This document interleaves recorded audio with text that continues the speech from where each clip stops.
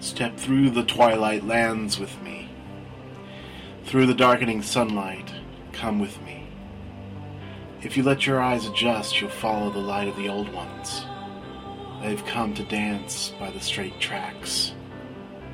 It isn't far to go. You're walking along with me now.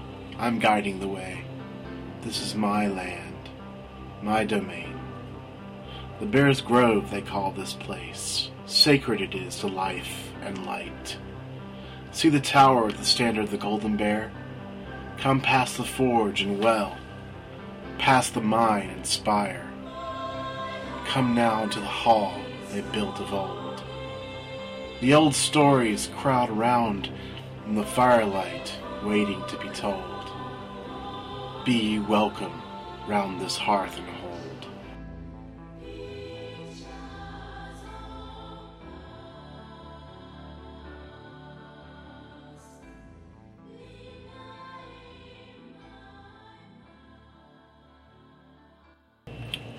Indeed, be welcome to this place. My name is Sam Chupp. I am your guide here in the Bear's Grove. Tonight we have several sections for you.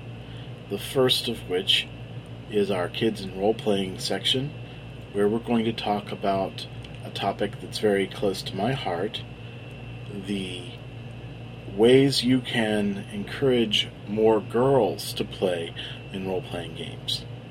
Then, in the Storyteller's Circle, we'll have the first of a 3-part series on such topics as foreshadowing, story arcs, plot events, and antagonist motivations. Then, in the Romance and Role-Playing section, we'll talk about how to foster a romantic environment in your role-playing game. But first, we have my weekly rant, The Bear's Growl. This week in The Bear's Growl, I'd like to just talk briefly about the fact that I am desperately in love with Serenity. Serenity, the movie, came out this Friday, and I've seen it twice since Friday. It's Sunday now. So I can just tell you that since I never really see movies twice anymore, it's pretty amazing that I would see any movie twice. But I just wanted to give my favorite new movie its props. The story is amazing. The pacing is incredible. The plot and the characters are amazing and wonderful. I can't recommend Serenity enough to you, and I hope that you will go right out and see it. See it once, see it twice. See it with your whole family. See it with everyone who's old enough. What can be said? It's a great, wonderful movie. Next up, we have the Kids Corner.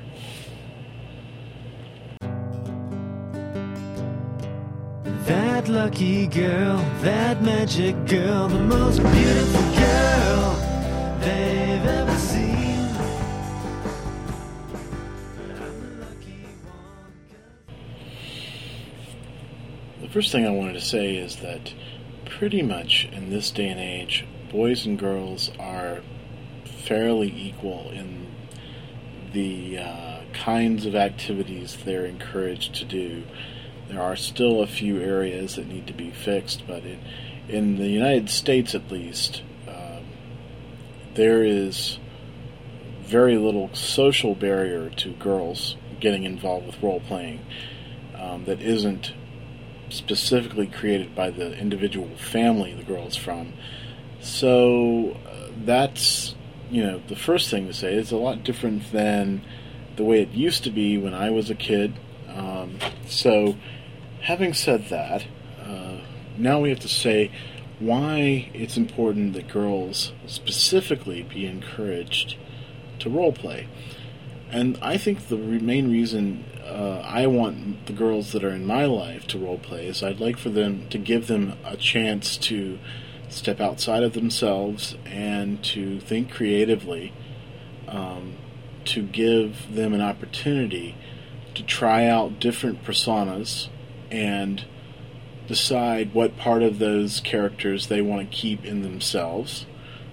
I want them to have the ability to think their way out of situations and to not be afraid. The truth is, there's not much difference as long as you're striving to have a well-rounded game as to whether you have boys or girls playing. The important thing is to make sure that the game is a safe space for girls and also being fair to girls. And remember, you have to challenge your own assumptions about girls in gaming. There are some girls who like kick-butt combat games just as much as any boy. Just like there are some boys who prefer a more social or mystical character than a warrior. Just strive to have as much equality in the game as you can, and address the game to the person individually rather than to the person's gender. You can do this for both boys and girls, and really, everyone should tailor their game to fit their players' interests. Now, with children, it can be a bit difficult if they've never thought about this sort of thing to get them to understand what they're interested in playing. So what I do is I start out by talking to the player about what books, video games, comics, movies, television, or whatever that she likes. Somewhere in all of the media, there's a glimmer of an idea of a character that they enjoy and would like to emulate, and you can use that idea as a means of building a character for that player. For example, the show is off the air, but if, let's just say, a girl tells you that they really like Xena, the warrior princess, and they'd love to have a character like Xena or like somebody else on that series, you can really go with that. I mean, especially in a game like Dungeons & Dragons, where there are barbarian characters, there are warriors, you can say, well, what do you like about Xena? Do you like the fact that she's powerful and strong and is able to defend herself? Or do you like the fact that she's a very good friend to her friends? Do you like the fact that she was bad for a while and now she's good? What intrigues you about her? And the more you learn, the more questions you ask, the better chance you'll have to get down to the kernel of what makes that character interesting for that person. And at that point, it's not hard at all to tailor-make a character with that person so that the character matches exactly what they really love. As a last resort, if you have someone who really just doesn't have any characters that inspire them or can't really remember anything, you can always do what I call a Mary Sue character. Essentially, you take that person, that child, and you try and fit them into a fantasy or science fiction character, whichever game you're playing. You try to make them in the game. So you ask them, well, what kind of things do you like to do? And see if you can get them to talk a little bit about what they enjoy the most, and you can make a character around that. Another thing to keep in mind is what type of gamer the player is. Sometimes you're not going to be privy to that kind of information. It's something that you learn over the course of time, but you may have an idea. And if so, it's especially important that you add that to the character. My own daughter, whom I'll call Firefae, was at one time a mostly tourist role player. That is to say, she wanted to be along for the ride, but wasn't as interested in being super important to the story or having to make a lot of hard decisions. She was there more of as a social player. So I gave her a character who was a tiny dragon who could fly and could get in and out of situations easily. She was a random enough character so that she could fly off if her player got bored, and it wouldn't matter that much. And she could also say that she was riding on someone's shoulder, which would mean she didn't have to say what her character was doing. She could just say, well, I'm riding on X character's shoulder. Finally, it's important to make sure and include the girl's character in the story. There can sometimes be a holdover from the old girls' culture that says girls have to be quiet and not draw any attention to themselves. So it's up to you to address the girl specifically and check in with her from time to time to make sure she's getting the most out of the experience. Again, the same thing can be said of a boy who's reticent to speak. In the end, the gender roles aren't as important as you're treating everyone in the game equally and fairly. It's just good gaming to include everyone in the story. It's important to include girls in gaming. For far too long, role-playing games were too much of a boys-only club, and the only way to change that permanently, to be more inclusive, is to simply actively recruit more female players. A girl who has good gaming experience as a child will more likely grow up to be a cool woman role player. Next up, we have the Storyteller's Circle. But first, this.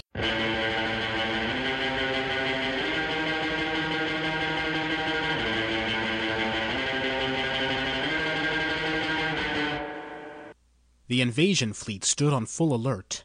Admiral Thurlock paced the bridge of his flagship, eye-stalks trembling with fury. The door dilated, and Chief Nologist Grimble entered nervously.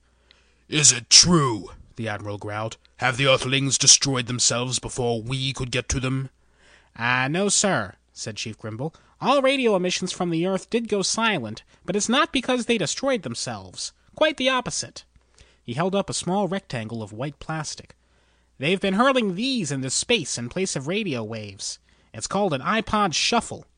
"Great gods," said the Admiral. "Could they have advanced so quickly?" "They have, sir. We've been analyzing the contents. We've learned that Earth's media dictatorship has fallen, replaced by a free republic of so-called podcasts. Everyone has total free expression, and all their music can be played without a license.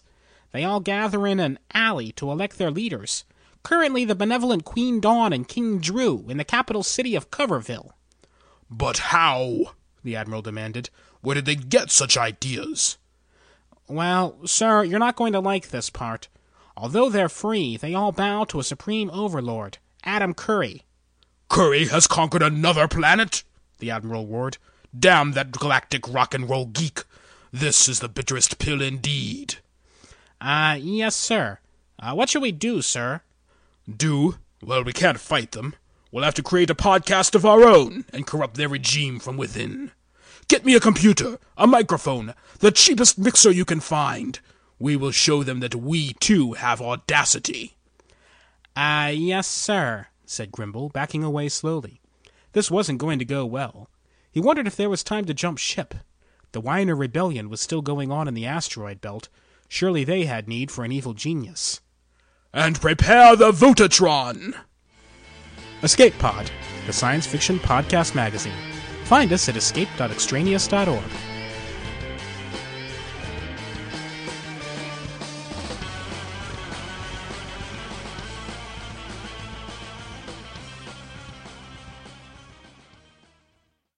That's right, no storytelling podcast could be complete without mentioning Escape Pod. It's my favorite science fiction podcast magazine out there.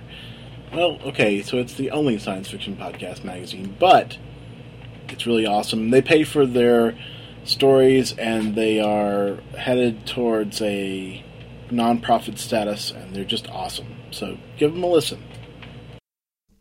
I naively drank the poison. I believed the lies. I was left broken-hearted. I became paralyzed. I could talk about all the sad things. I could sit around and feel real sorry for myself. I choose not to be a victim. Instead, consider me a survivor. This could be my finest hour.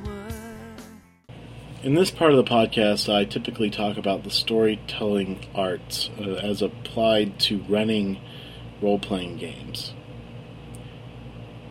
One of the problems I've found in my own games and in some other people's games that I've been in has been the concept I call the player character bubble. There is a tendency to focus on player characters and have reality sort of follow those players around, so that if the PCs go into a certain area, things are happening in that area, and when they leave that area, everything stops. This is a throwback to the old dungeon crawl games of the past, where nobody really quite spent a lot of time wondering what the motivation was of various gnolls and trolls and orcs who happened to hang out in this dungeon area. We never saw what they ate for dinner, or where they went to the bathroom, or how they raised their children, or why they were even still there if they had heroes running through the place and killing things, and why they never organized a defense of their own home, and why each and every one of them seemed to have some sort of small amount of treasure, but none of them ever actually used it against the players. I mean, things like that didn't really make any sense can be applied to even more modern games. The concept really is that it's very easy to continue to focus just on the player characters and not develop what's happening in the world, in the background, on different levels. And so I want to encourage you as a storyteller to think about the world outside the PC bubble, and to think about what the antagonist characters in your stories are doing in the meantime, as they have their own agendas and pursue them outside of the action that's taking place in the main part of the game. Now, yes, it does require a certain amount of extra work on your part as a storyteller to think in terms of, well, what can these people be doing? One of the things that I like to do is sit down and do some free writing, that is to say, some non-edited, straight writing that I don't spend a lot of time thinking about, and just get out in my head all of the ideas that I have about what might be going on outside of the bubble the PCs are in. For example, I'll think about the factions that they're involved with and the factions that are against them. I'll think about the individual characters. What are these characters doing? What are their characters' motivation? I believe that other people have spoken, and I agree with this completely, that villains, the antagonists, are people. They're the heroes of their own stories. They are individuals who have hopes and dreams and motivations of their own. They're not just bad guys. And it's important for you as a storyteller to think in terms of, well, this is what's going on with these characters. Have them make plans. Have them find out things. Have them gather information. Have them put contingency plans into effect. And in general, make it interesting for them. Think of them as a player. Because if you're not being fair to your antagonist characters, you're not being fair to the game. At the same time, while we're talking about fairness, it's important that if a group of player characters are being targeted outside of their bubble, that they have a chance to detect this activity. Let's say you have a wizard character who's casting spells so that they can watch what the players are doing. There should be a chance for the players to determine that this is happening. You can telegraph it without actually giving the whole plot away. This lets the players feel as though the game is fair even if life isn't fair. The story needs to have that kind of internal fairness sometimes in order for the players to accept it. I want to also talk about foreshadowing from a thematic point of view.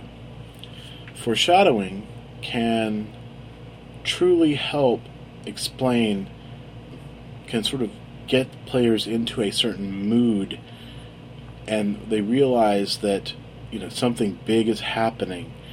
So what you really need to do is think in terms of, what can I do to foreshadow what these antagonists are planning, and give the players a sort of sense of something is amiss, something is going on, without actually giving them the whole story.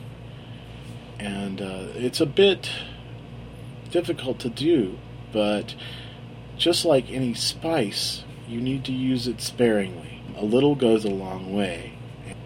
For example, everyone has seen movies or read books where storm imagery tends to prepare the reader for violence, for war. And that's a common foreshadowing element, but it's not required that you go that direction. You could even have a situation where a perfectly peaceful day seems ominous. You could say something along the lines of, when you wake up in the morning, it is as if there is no life on this plane. Everything you see around you for miles is empty. There is no movement. Only the cold wind blows across the blasted plain. That can just as easily foreshadow a kind of death coming on the wind, without being as dramatic as saying it's a storm coming. And not just atmospheric effects. You can also look into various events taking place, animals crossing their paths, people, a beggar saying something under his breath. These don't have to necessarily be directly involved with the story, but as a storyteller, you're foreshadowing what might happen in the future, and it's important to build that kind of mood. Next week, we'll talk about story arcs, beginnings, middles, and ends. Next up, we have our romance and role-playing segment.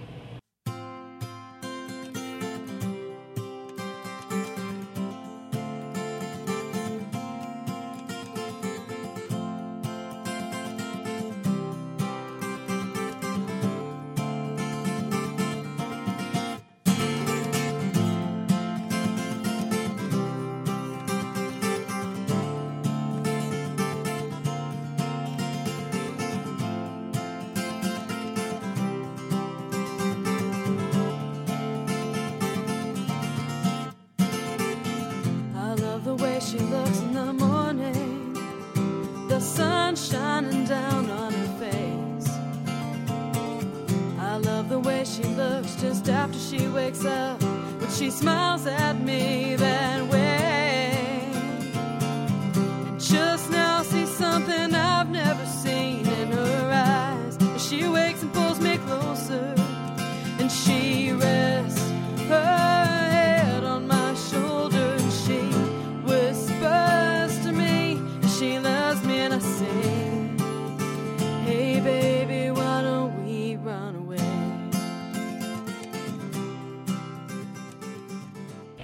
In this part of the podcast, I like to talk about romance and role-playing. The reason I like to talk about romance in gaming so much is that it is a very rare thing. Not everybody understands how to properly do it, and I feel like it's something that can really help a game take on more of a sense of realism, a depth, drama. It's just something that will help, I think, round out a role-playing experience.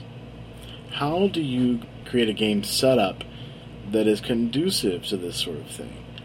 Obviously, the genre and the story and the basic background of the game that you're playing is important. You know, if you're playing a military SF game, the chances of you adding a lot of romance to that game, while it's entirely possible, given series like Honor Harrington, to have some romance in there, it's not as likely that there's going to be a lot of romance in a military science fiction game. However, in a game like Vampire the Masquerade, where there's a lot of sublimated sexual imagery and there's a lot of, people are pretty and there's intrigue and there's power games going on, sure, you're going to have more of an opportunity for romance. Just about any fantasy game can have a decent romance quality to it. Next, I want you to pay attention to the gaming group that you're a part of. Are they mature enough to be involved in a game where there is romance going on? That's a question you're going to have to ask yourself, and you're going to have to really be honest with the answer, because there's nothing like having someone make fun of you while you're acting out something that is really more of a mature subject. It quite kills the mood and can really hurt the gaming trust that you develop with a gaming group. So it's really important for you to know that your players can handle it.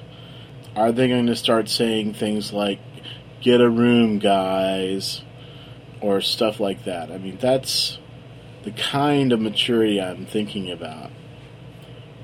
Also, there's a certain level of gaming trust that must be built up. And gaming trust is not the same as regular trust. It's a little bit different for that. I'm more personally willing to extend gaming trust to people than I am willing to extend just general trust to them. But gaming trust is basically the idea that, and some people call this the social contract, the idea that the players are going to be supportive of the story that's taking place, and that you're not going to have to giggle and nervously work your way around certain topics because you're not sure if they're going to be okay. It's a measure of how comfortable you are with the players involved. A lot of times this has to do with your basic maturity level, but sometimes it has to do with your values, your morals, your ethics, things that you may or may not be okay with players getting involved through their characters, getting their characters interested in each other, and role-playing out those romantic aspects of the game. If you are one of these people and you have an objection, you need to say that. You need to be upfront with it, and I think you should be respected. But at the same time, if you don't say anything about it and you get offended later, then you have really little to stand on, in my opinion. The next thing I want to talk about is, as a host for the game, you can create a romantic mood, a game in which there is a possibility for romance, by creating a more romantic atmosphere. You encourage people to dress up for the game. Encourage people to come into a space where there's candlelight. There's maybe atmospheric music playing. There's incense burning. These kind of atmospheric, environmental aspects help the mood along and really make the entire romantic aspect of the game more believable.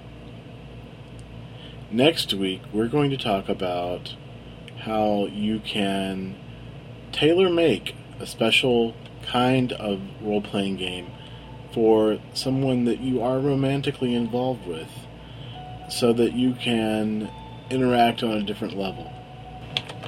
The music for this podcast was for the introduction, the Forest in the Morning song by Fumitake Anzai. The song Lucky Girl by the Square Root of 11 started out our Kids in Role-Playing segment. Starting out our Storyteller Circle segment was the song Awakening by Ann Davis. Our Romance and Role-Playing segment was started by She Rests Her Head by Jessica King, who is, in fact, an Atlanta artist. I give a shout out to you, Jessica. And finally, towards the end of our podcast, the song Tiger Lily by Fake Tan. All of these are directly from the PodSafe Music Network, which I encourage you to go to the show notes and take a look at the links involved. Some really wonderful music is available through the PodSafe Music Network. The Bears Grove is released under a Creative Commons license. Attribution, no derivatives, no commercial use. Thank you very much for spending your time with us this evening. Once again, we appreciate all our iTunes listeners and all of the people that have put our promo in their podcast, all games considered especially. We're thankful for that. And we look forward to seeing you again next week. Until then, sweet dreams when you get them.